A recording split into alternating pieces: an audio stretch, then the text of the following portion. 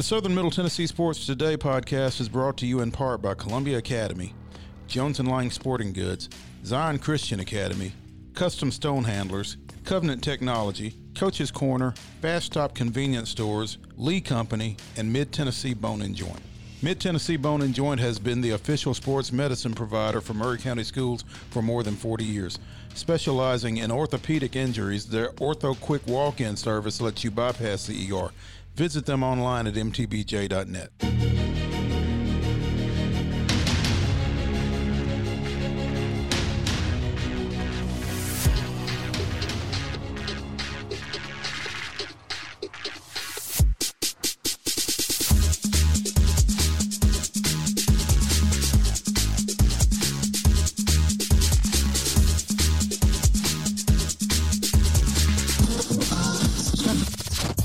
High school sports and beyond. It's on Southern Middle Tennessee Sports Today. Welcome back into Southern Middle Tennessee Sports Today, presented by Mid-Tennessee Bone and Joint. Happy to have you guys with us here on this beautiful Thursday as the sun is peeking out. Post 19 scheduled to start tonight with their Independence Day Classic. Yeah, we probably should have included their schedule. Let's go ahead and get that now. Rundown. Oh, you're right. Yeah. Today's action in the 8-team Independence Day Classic, sponsored by Post 19 Seniors. At 5 o'clock at Spring Hill, it will be Pulaski Post 60 versus Baldwin, Mississippi Post 130. At 7:15 at Spring Hill, it'll be Pontoc, which I don't know. That looks like it should have an extra syllable in there, but Pontotoc.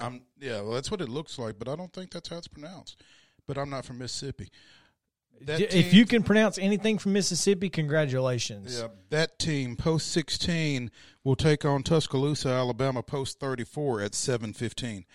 At 5 o'clock at Dave Hall Field on the campus of Columbia State, it will be Tupelo, Post 49, versus Gonzales, Louisiana, Post 81. And in the 7:15 nightcap at C-State, it will be the host, Post 19 Seniors, taking on Mayfield, Kentucky, Post 26. So, all right, should be fun. And we should have coverage on the website at sm-tnsports.com, so be sure and check that out. So long as the weather holds off, and right now it's looking good. So knock on wood, folks. Knocking on all the wood here in the studio. Joining us on the Parks Motor Sales Hotline, it's about 9 minutes to the top of the hour, so we want to get a little bit of a little Mike Soroka talk in because in a former life, Pernell Knox was an athletic trainer, and we're hoping that he can shed some light on this Mike Soroka situation. So welcome in on the Parks Motor Sales Hotline, current Columbia Academy Athletics Director, Pernell Knox. What's up, guys? Appreciate you having me. You know, I hesitate to have this conversation with a Dodgers fan. I know it. But I'm not sure that there are many people more knowledgeable about athletic injuries that we have access to today than Pernell Knox. So access to is the key word, right? Access is everything, man. And so yeah, what is your experience with Achilles injuries? I mean, have you dealt with those in your realm? Injuries, yes. I've only. Did we look? Nah, he's in a bad spot apparently. Hey, can you guys hear? We can hear you now. So just say what you just said again. I said I've only had one athlete to have a complete rupture of his Achilles, but I've, of course, dealt with Achilles injuries quite a bit. So just having one athlete with it, it was a basketball player. However, he did make a full return, but he was out for probably about a year and really became himself after 2 years. So with Soroka, right-handed pitcher, felt a pop in his right Achilles. Okay. So initially he tore it on last August. Had surgery to replace it. had exploratory surgery in May after suffering a setback, and then popped it again. On roughly last week, June 26th, yeah, last week. So I don't know. I mean, I don't know anything about anything as far as this goes, Purnell, but it just feels like to me that maybe he was rushed, or he rushed. Maybe he wasn't rushed, but maybe he came back from this quicker than he should have tried to do so. Yeah. Also, what you guys probably need to know, too, is, and of course, I read up a little bit on this. I don't know all that went into it. But a lot of times with athletes, you have to make sure they're not doing more outside of the training room. Mm-hmm. So we don't know if he didn't have his boot on a lot of times while at home, or so much goes into it. But that is one of the biggest keys, especially with Achilles injury. Usually you're immobilized in a cast for 6 to 8 weeks, and then you're immobilized totally for anywhere up to 3 to 4 months. So go ahead. And that's kind of important to note, because athletes they're the type of people who don't want to be sitting around doing nothing. So even if he did sit for however long, at what point did this become an issue? Afterwards, I'm not sure how you rupture something after it's supposedly intact. I mean, they just had exploratory surgery on it 2 months ago. Yeah, so from what I'm reading up, and you guys correct me if I'm wrong, but through the surgery, they found out that his sutures correct were not, I guess, at best. So I don't know if that caused, I couldn't find, but I don't know if that caused an infection in his foot.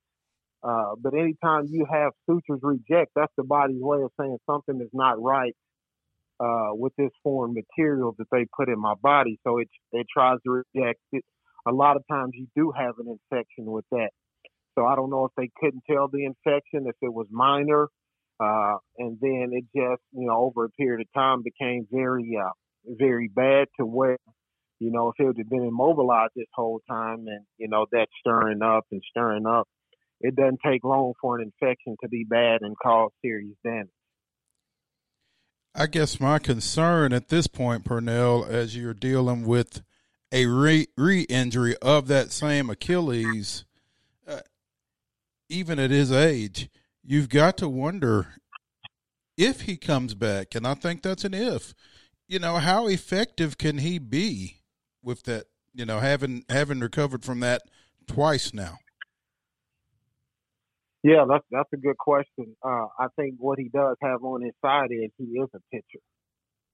So really the only super wear and tear that he will put on that leg is during, his conditioning and things of that nature, to where if you're a basketball player and you're cutting and doing this, all of the time, that's going to bother you quite a bit more.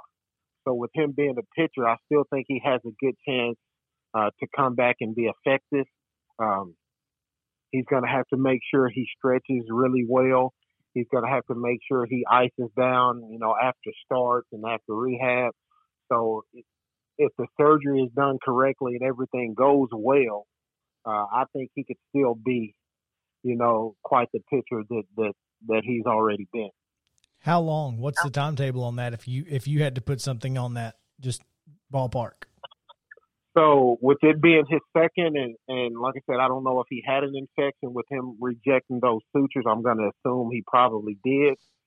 I would make sure it's a lot longer than the first time. And usually not ACL, but Achilles, usually it takes about a year to come back. But more times than not, you're usually yourself after that second year. And it's not because more often it's not because you're not physically capable already. It's usually the mental aspect. You're just worried about what if. That makes a lot of sense, man. It's and it'll make more sense for him after doing it twice. Well, I think this will tell him he's going to have to be slower in his return. He really tried to, I don't know if he tried to rush it. He just thought an aggressive rehab because we've seen some people come back in 8 months. Yes. We've seen it successfully done. So that was his thought process, and I get that. So it is what it is, but I think it is going to have to be at least 12 months, maybe 16 before we see him again. I hope we don't see him again till at this point, 2023, just to be. And one of the biggest things, that the athletic world thrives on is competitive nature. And athletes are competitive on and off the field, and rehab is a part of that competitive nature as well. So sometimes that can bite you in the rear end, especially with an ACL injury or an Achilles injury or, a big-time shoulder injury that you have to recover from because you are so competitive. And if the doctor says or your therapist says, oh, this is going to take 2 months, well, I can do it in a month and a half. Yeah, you can't do that. So it's going to be tough. Purnell, thanks for joining us, man. We appreciate your time. Sorry we have to cut you off so quick, but we are up against the top of the hour, so we appreciate your time. Have a great day, and we'll see you soon, man. Appreciate you having me. You guys take care. All right, we'll be right back on Southern Middle Tennessee Sports Today, presented by Mid-Tennessee Bone and Joint. Stick around, top of the hour.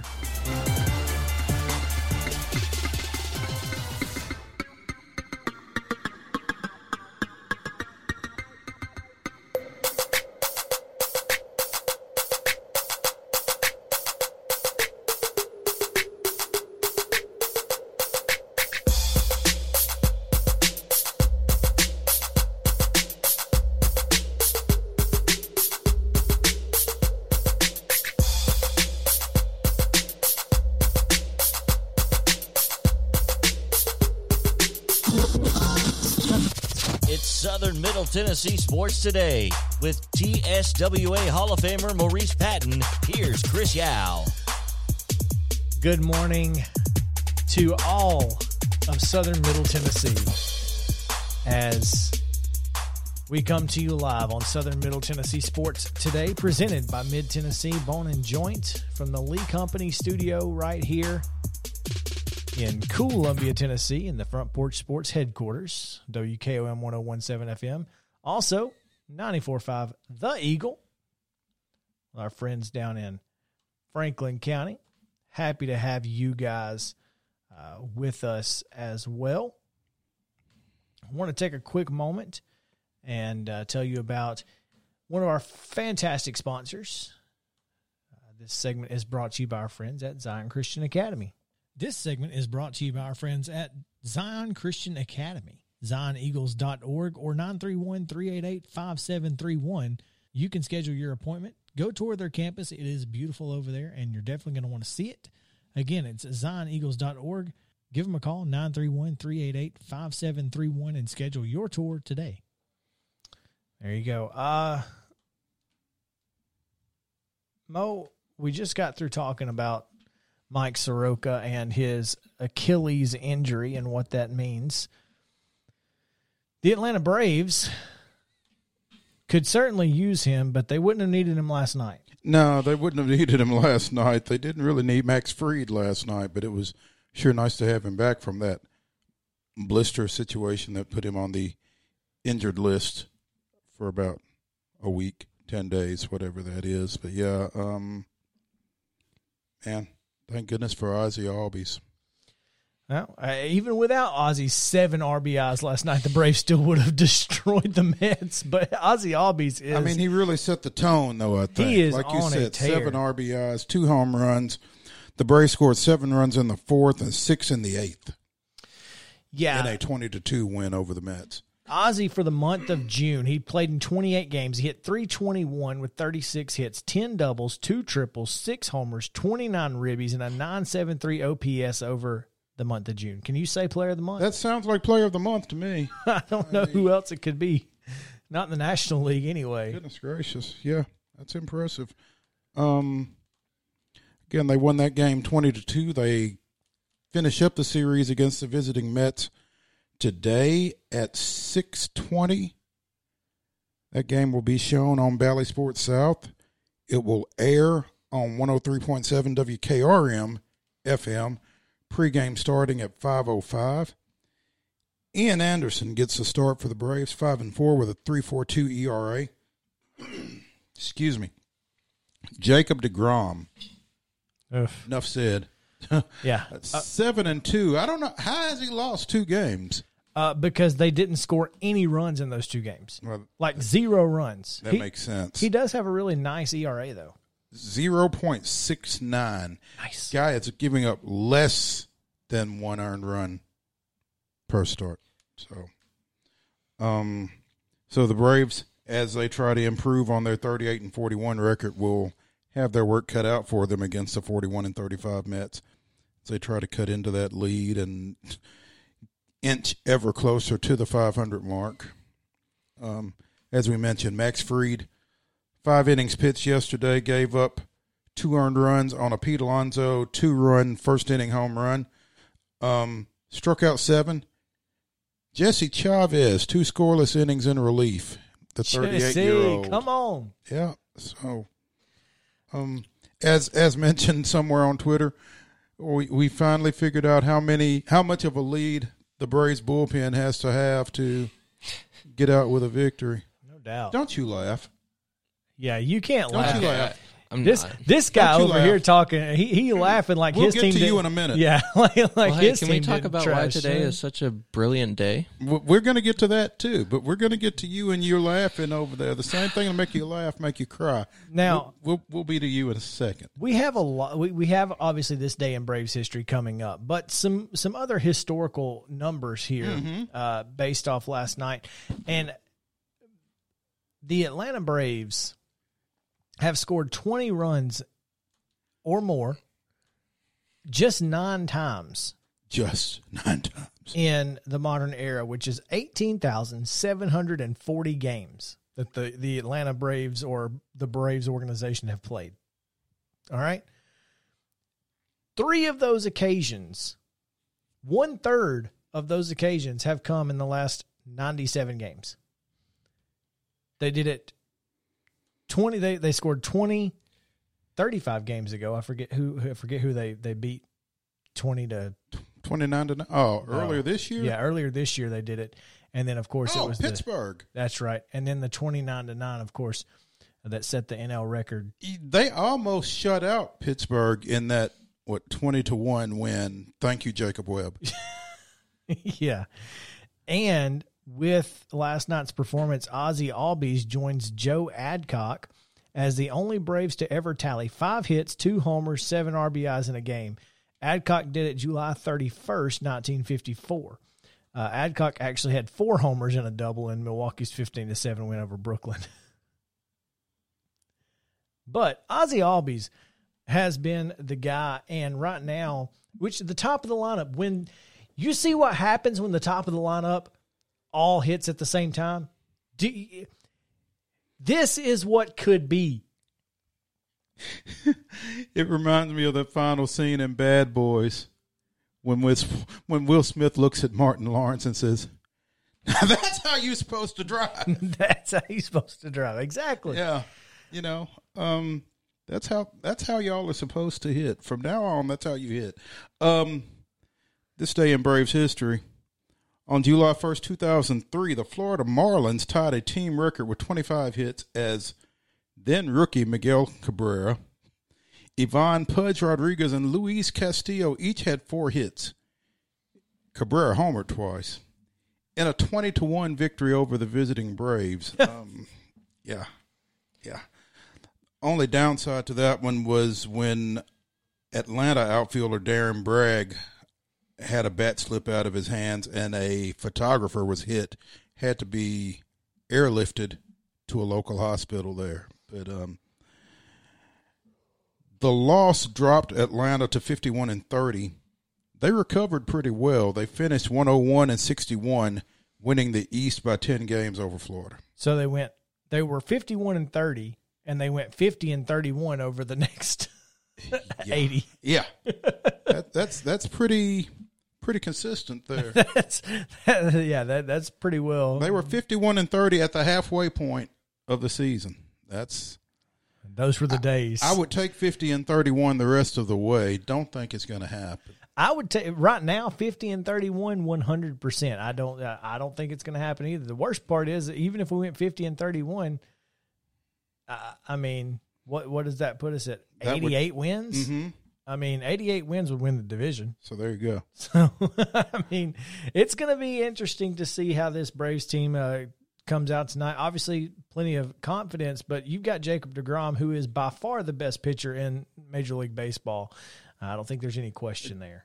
Jacob deGrom is not David Peterson, who was the Mets starter yesterday. Right.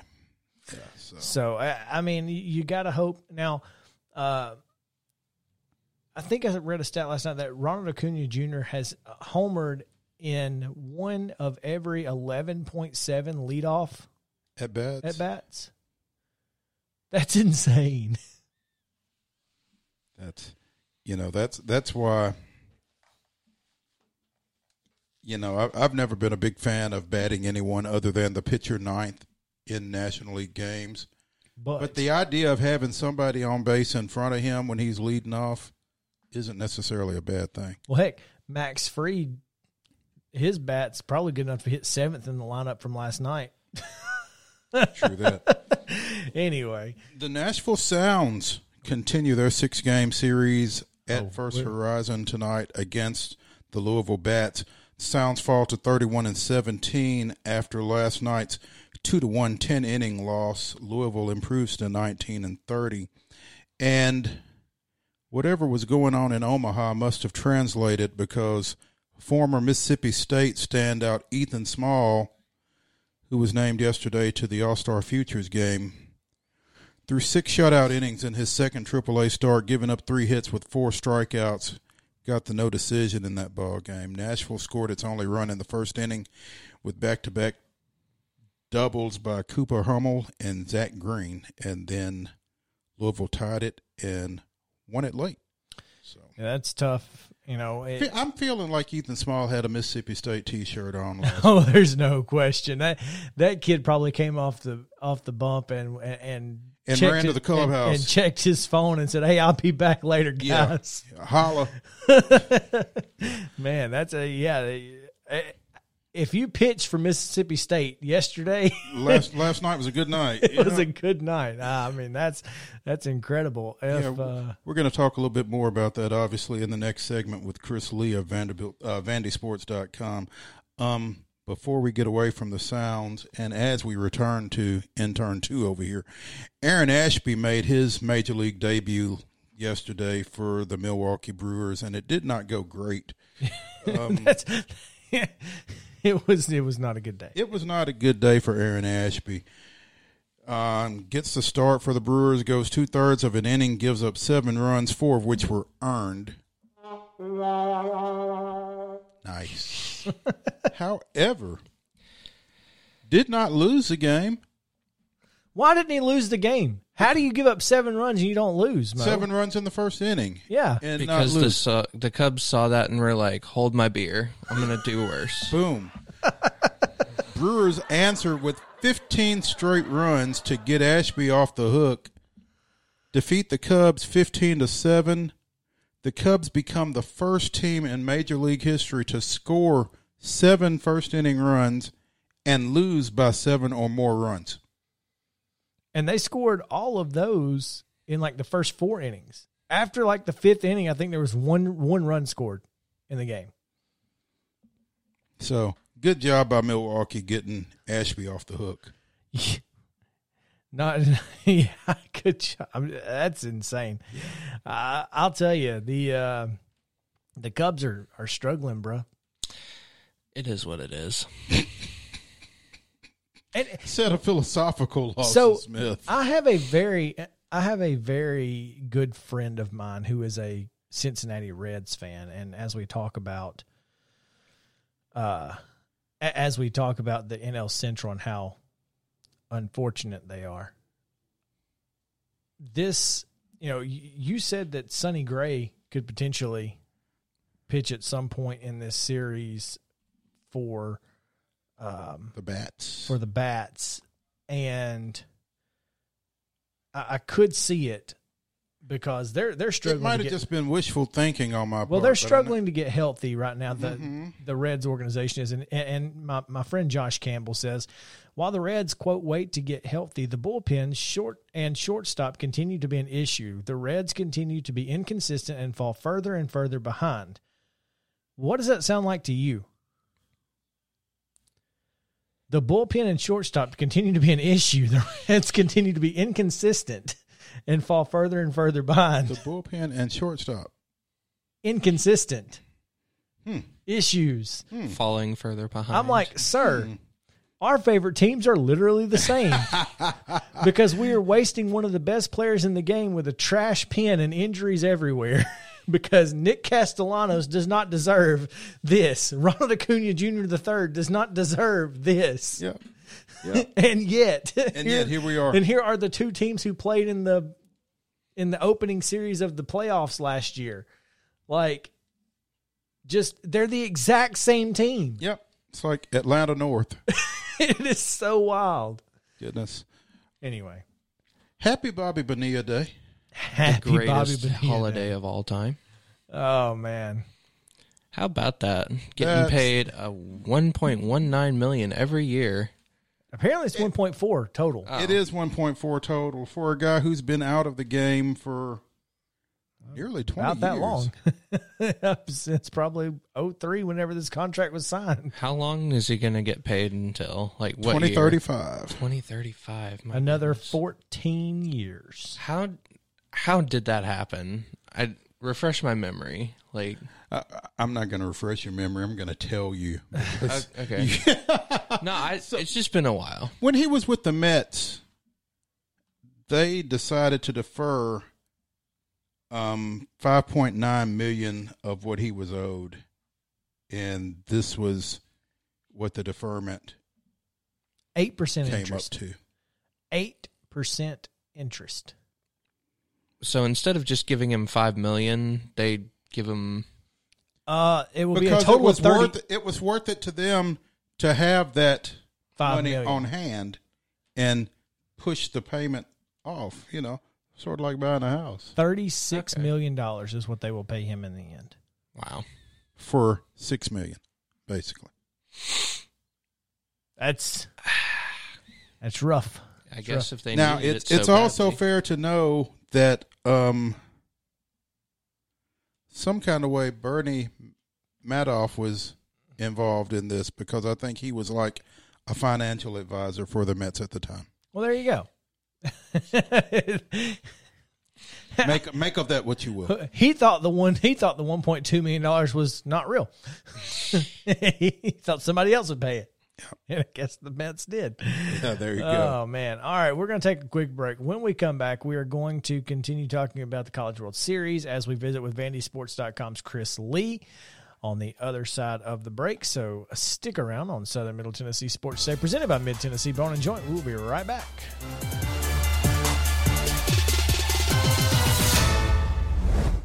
Keep your home as comfortable as possible. If you have any issues with your air conditioner, electrical, or plumbing systems, call Lee Company. Our techs use visual findings and other technology tools to add transparency and clarity. You see what we see, whether we're in a crawl space or on the roof. We're here 24/7, so if you need us, call us. Lee Company. Call 931-548-4448 today or schedule your appointment at leecompany.com. That's leecompany.com. When we're out covering sports in and around Murray County, communication between Maurice and I is absolutely vital to our success. When your business needs top-notch communication and local service, Covenant Technology is there, and they are dedicated to helping your business succeed by ensuring open lines of communication to your clients and customers.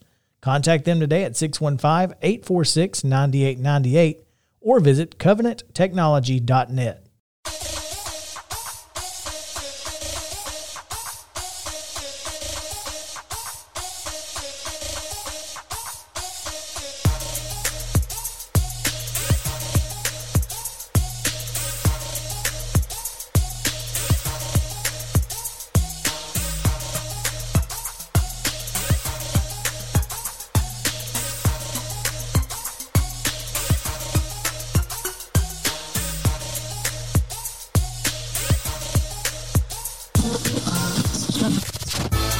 covering the teams you care about. It's Southern Middle Tennessee Sports Today. Once again, with Mo, here's Chris. Hey, welcome back into segment 5 of Southern Middle Tennessee Sports Today, presented by Mid-Tennessee Bone and Joint. I'm Maurice Patton, along with intern 2, Lawson Smith. Chris Yao pushing the buttons, running the controls, and trying to get Chris Lee on the line because we got involved with some off-air conversations and neglected to do so. But I do believe we have Mr. Lee. Chris, are you with us? I really wish that folks could hear our off-air conversations because they are fun. But there's a reason they're off-air. Exactly. That being said, we did get Chris on the line, and Chris Lee of VandySports.com joins us on the Parks Motor Sales Hotline. Chris, thanks for joining us, man. Hey, good morning, you guys. Is it a good morning? For some. Oh, it's probably a little better in Starkville than in Nashville this morning. But, it was a great season for both teams. The one that I have primarily covered just, frankly, I thought ran out of gas. There's no shame in losing a national title series. I know that's a disappointment basically for the fan base right now, but that's also quite a statement of where this program is. Exactly. The fact that you are disappointed at finishing number 2 in the country that's a disappointment that, quite frankly, Vanderbilt fans don't get to feel very often. So kudos even in that to Tim Corbin and to the Commodores. I mean, Chris, something has felt off about this team, just to be blunt, from the final weekend of the regular season forward. It really has. And I noticed it.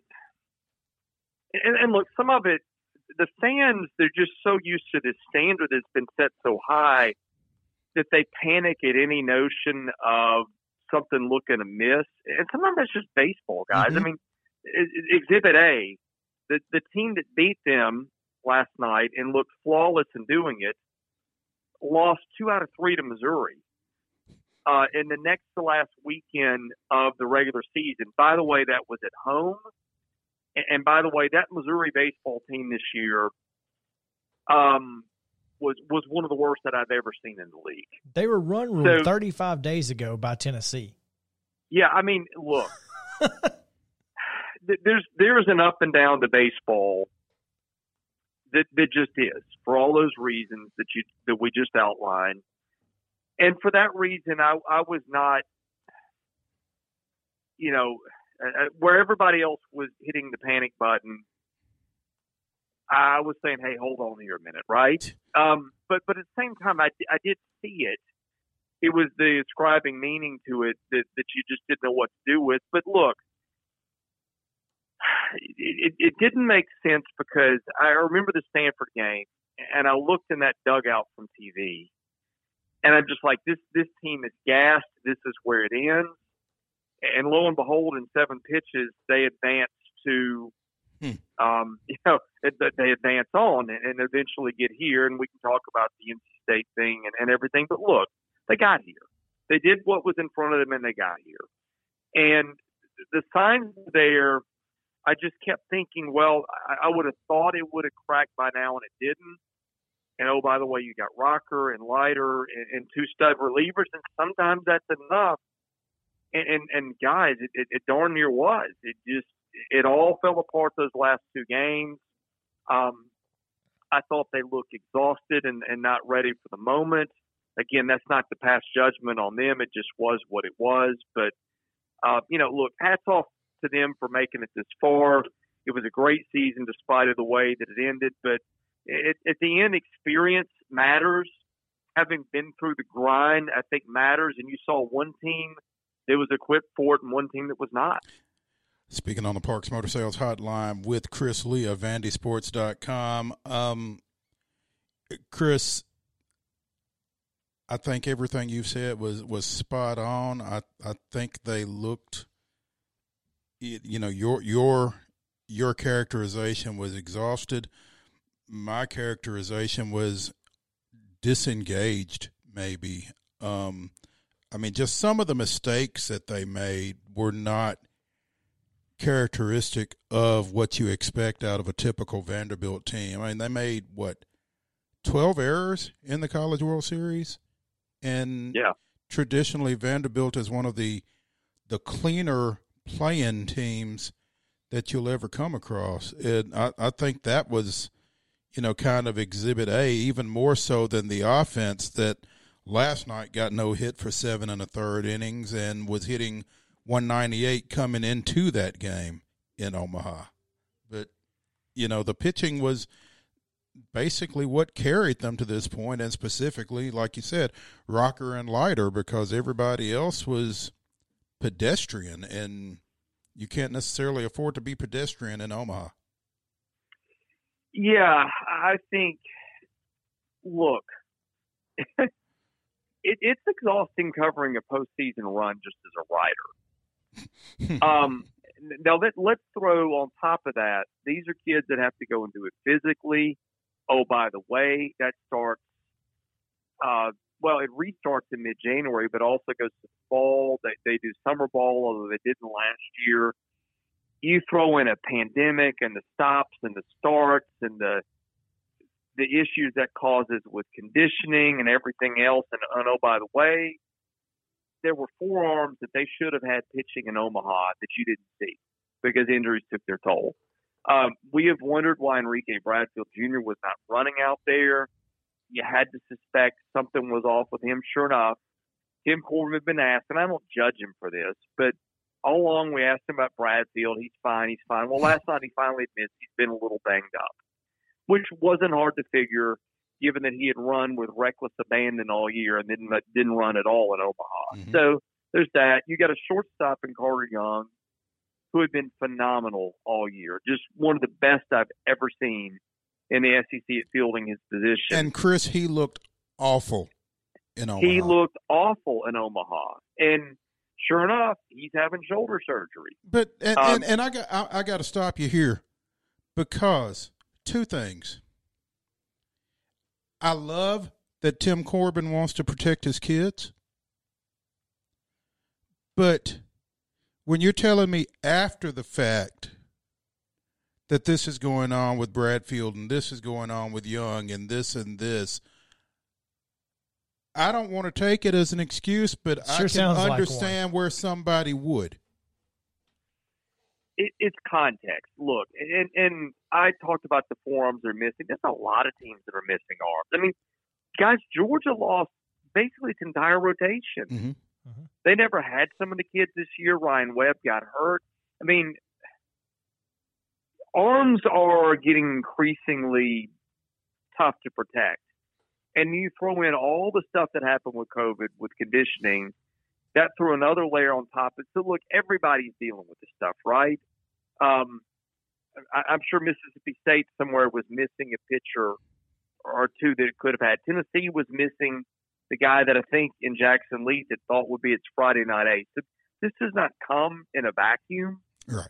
But my goodness, I've never seen a Vanderbilt team that had this many guys beat up, banged up, out, whatever. And I want to say probably by a factor of 3, if not 4, compared to whatever the next most beat-up team he's ever had. You had guys playing less than 100%, as we said. You had Tate Colwick, who was their everyday second baseman, till he hurts his hand twice and isn't anymore. He just had all sorts of stuff going on. Basically, Bradfield and Noland were the two guys that stayed in the lineup start to finish. We find out later Bradfield was hurt. I think literally every position on the field but center rotated at some point. And then sometimes that was really, really briefly for a game or two. But the point is there wasn't a position on the field that was not affected. And look, you can call it excuses, you can call it whatever. Mississippi State was going to win that series if they played it again. Take nothing away from them, and I think it says a lot about their coach, Chris Lemonis, that they were peaking when they did. But it's not an honest discussion if you can't mention what happened on the Vandy end, and I don't think that was insignificant. And despite all that, they're one win away from a national championship, and I think you have to recognize that. And that's what it made it so confusing. You're sitting there going, you can name all the reasons they shouldn't be here, but at the end they were. And after Monday night, they needed one more to go. They were the Vegas favorites. It just didn't happen. It really was a pretty remarkable and interesting story. Well, all I know is should have taken out Leiter on Monday and pitched him again on Tuesday.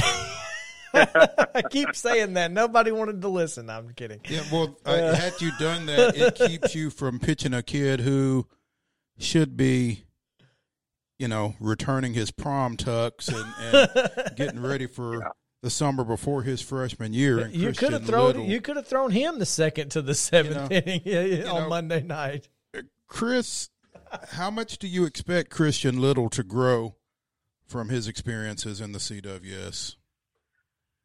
Oh, I think he has to. And players that generally don't stick around there. That kid is really talented, guys. Really, really talented. Emotionally, he's not there. He wasn't prepared for this. I don't know how he could have been. I think if that kid is able to mature and learn from it and put aside the frustrations, like when you're a highly competitive kid, it's hard to set that aside. How many times do we see, guys at the major league level strike out and then you catch a glimpse out of the corner of the camera where he's, destroying equipment in the tunnel. Baseball's a tough game.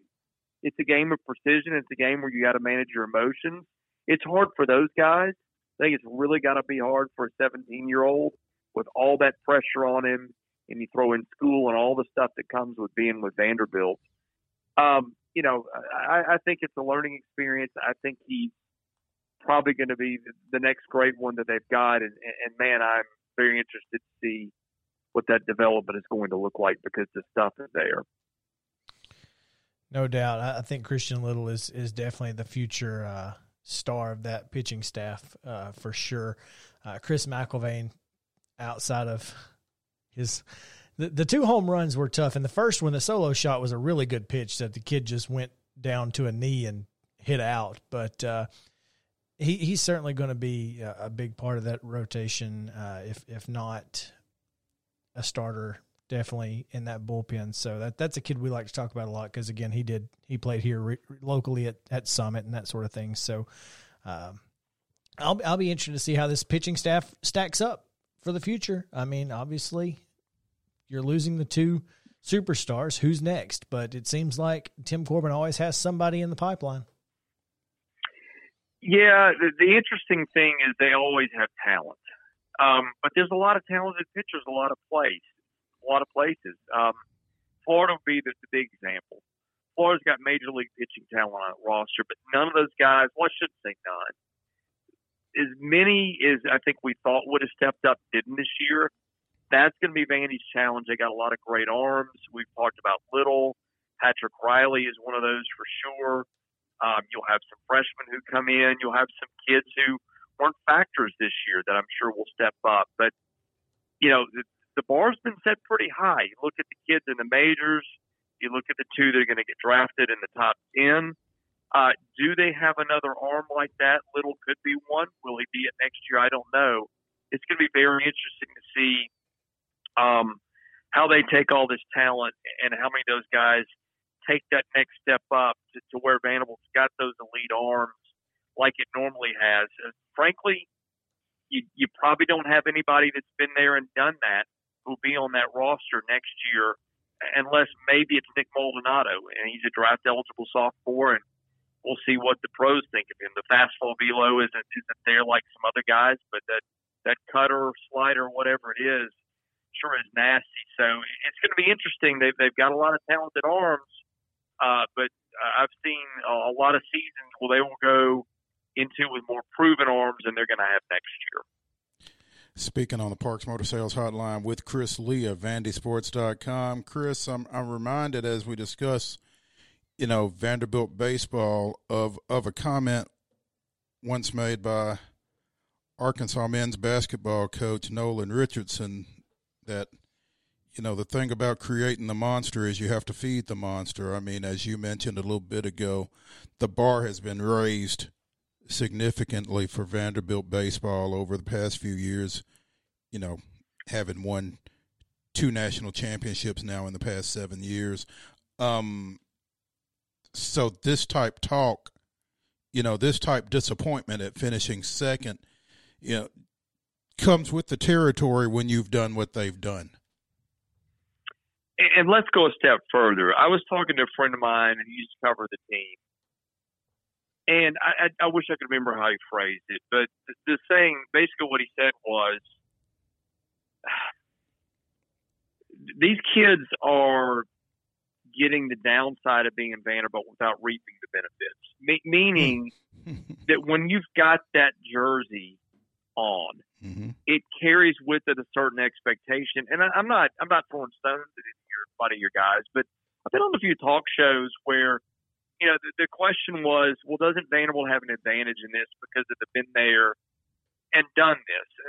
And I've said, well, okay, you have a program culture where maybe that permeates, and a guy in Kumar Rocker who can maybe lead by example, but that doesn't change the fact that none of these guys who were in their lineup were regulars in 2019. Right. They're all going through it new, and then you add the injuries to it, right? But the expectation for everybody is you're Vanderbilt and you win.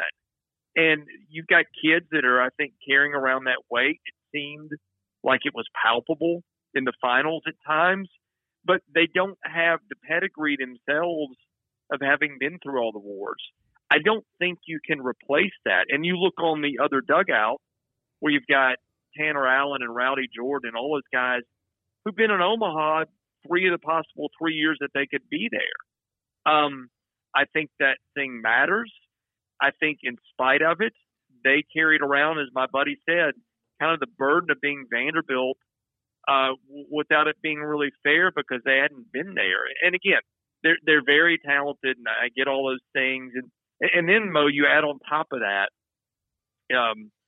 they get vilified for the NC State thing, which they had nothing to do with.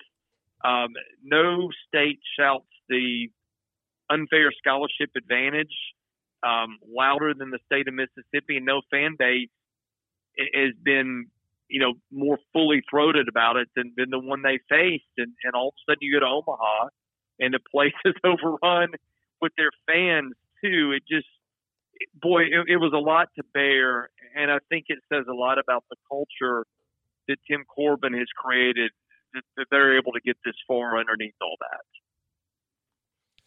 Well said. Absolutely. Chris Lee, VandySports.com, on the Parks Motor Sales Hotline. One quick question before we get you out of here. Chris, the name, image, likeness is official today. You can get paid to use your name, image, and likeness if you're a college athlete. If you could have somebody that you could represent right now, Chris, who would be the company that you would be endorsed by? Are you current? Are you talking about current or all time? Right now, who would you be endorsed by? At Vanderbilt. Right now, it's the guys that make those melatonin tablets, because I need a half one of those every night to get to sleep after these late nights. Those things work some wonders. So that would probably be it. And probably there's a few kids on the team that might say the same. Probably so, man. Thanks so much for hanging out with us. We appreciate you. Thank you so much. All right. Chris Lee of VandySports.com on the Parks Motor Sales Hotline. And we are getting ready to talk a little bit more about that name, image, likeness situation on the other side of a break. So stick around with Southern Middle Tennessee Sports Today, presented by Mid-Tennessee Bone and Joint. We'll be right back right after this.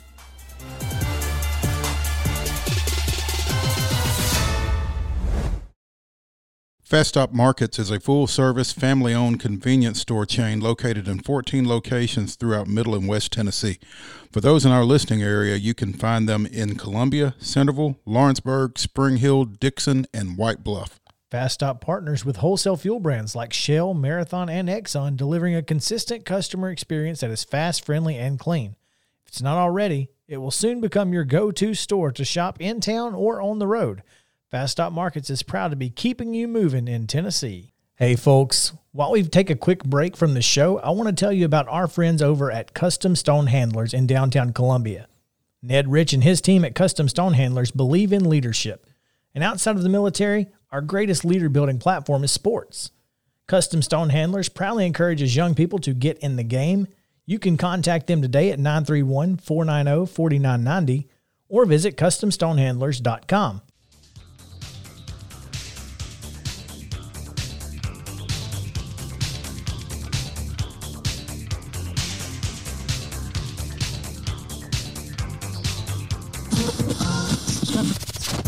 Welcome back to Southern Middle Tennessee Sports Today, the sports talk show you've always wanted.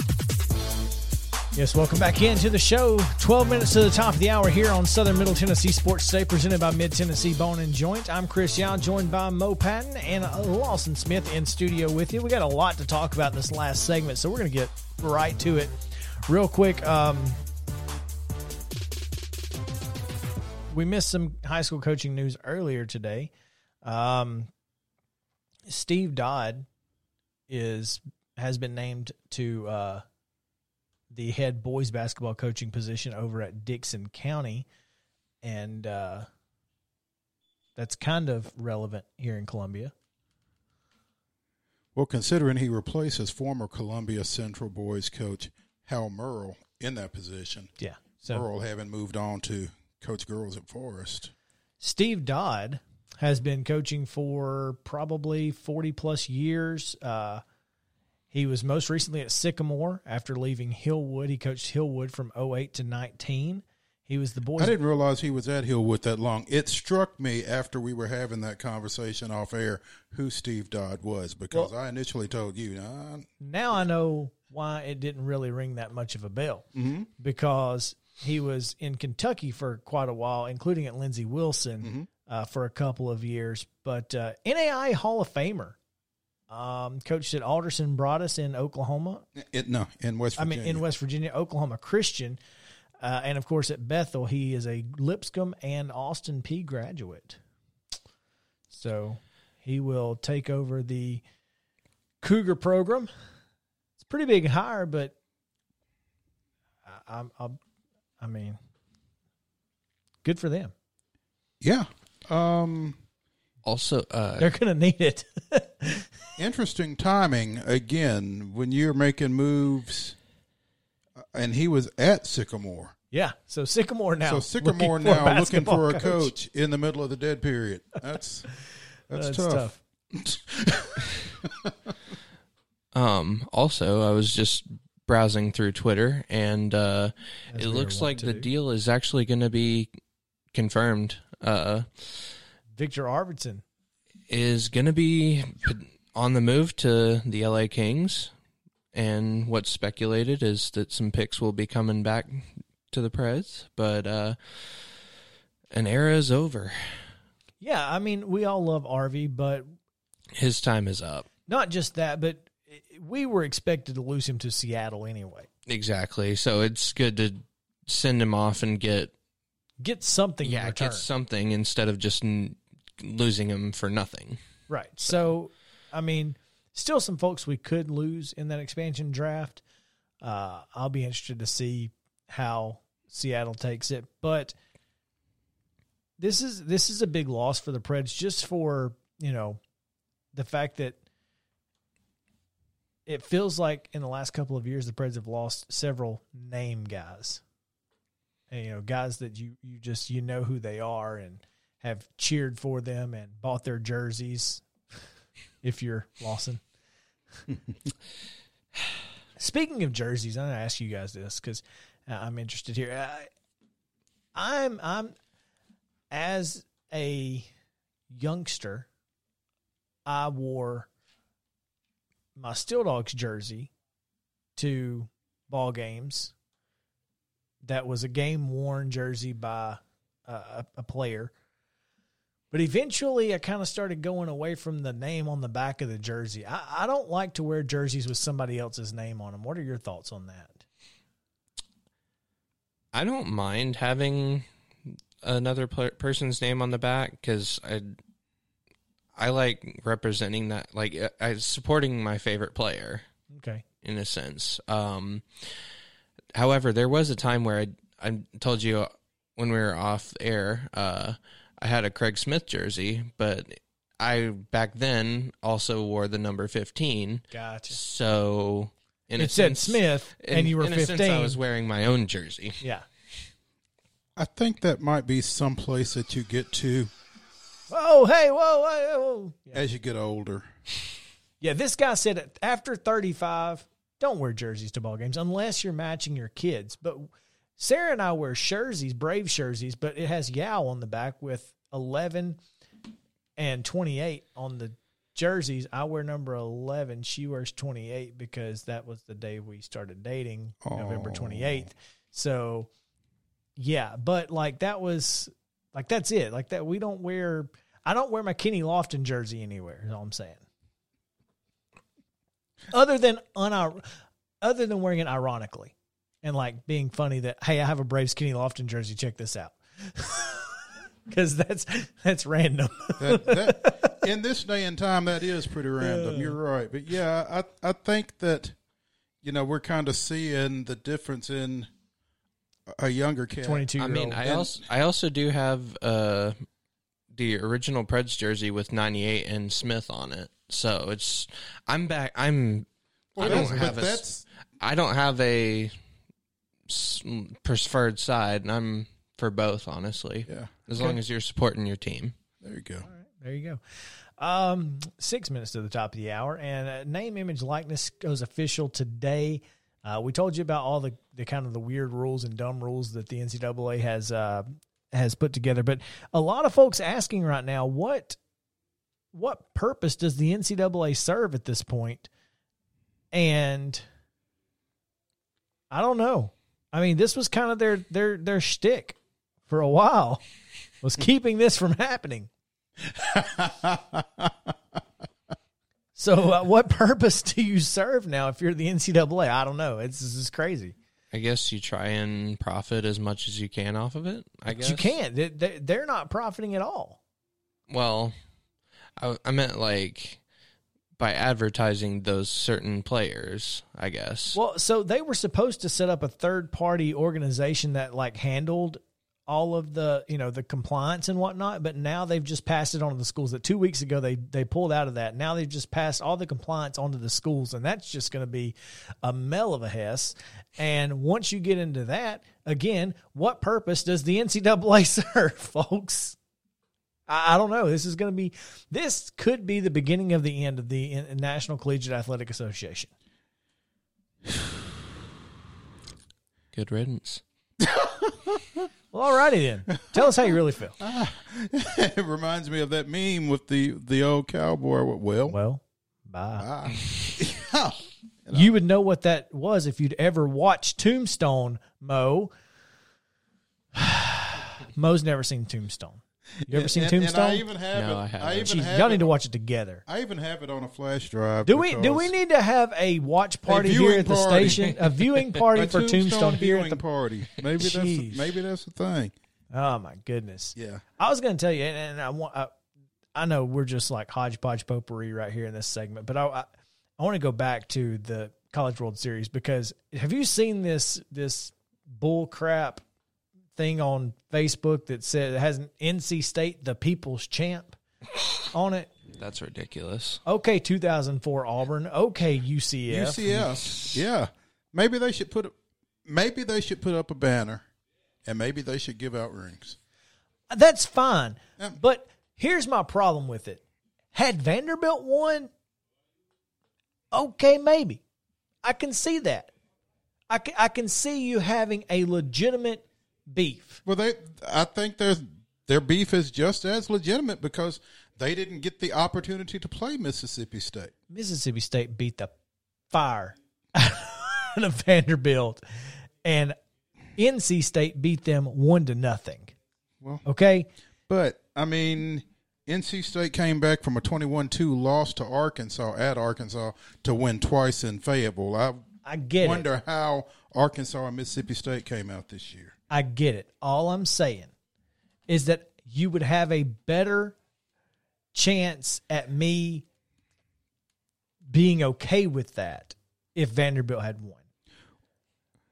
But you can't call yourself the champion. Here's the thing. If you didn't even beat the team that won it Here's at the all. thing, and you have heard me use this phrase before. You are applying logic to an illogical situation. It is an illogical situation. I'll agree with that. It's just it's Mississippi embarrassing. State was swept by Arkansas at the dude. It's still it's an So- embarrassing situation. Just don't do that. Just don't do it. Well, I mean, You can't call yourself for the something champ. for something to be embarrassing, you have to have the ability to be embarrassed, and I don't think NC State does in this situation. They really don't. They don't. no They shame. don't. They don't feel like they've done anything wrong. They feel like they have been wronged. Sure, but that doesn't Victim mean it's accurate. complexes. No, I don't disagree with you. It's just very. I think it's embarrassing to call yourself a champ When you didn't win when the it thing. wasn't even. Yeah, you didn't even win your last game. You know, had they had to forfeit Yeah, or no yeah. contest and they had won their last game, maybe. But you didn't even win your last game. So I'm going to say no. Only one team didn't lose their last game. And that team Is national Mississippi champion. State. Yep. Congratulations to them. There you go. All right, guys. Thanks for hanging out with us today. We appreciate you being here on Southern Middle Tennessee Sports Today from the Lee Company Studio, 94.5, The Eagle, WZYX. Appreciate you guys hanging out with us. We come to you from the Front Porch Sports headquarters for Lawson Smith and Maurice Patton. I'm Chris Yao saying have a great day and stay cool, Columbia.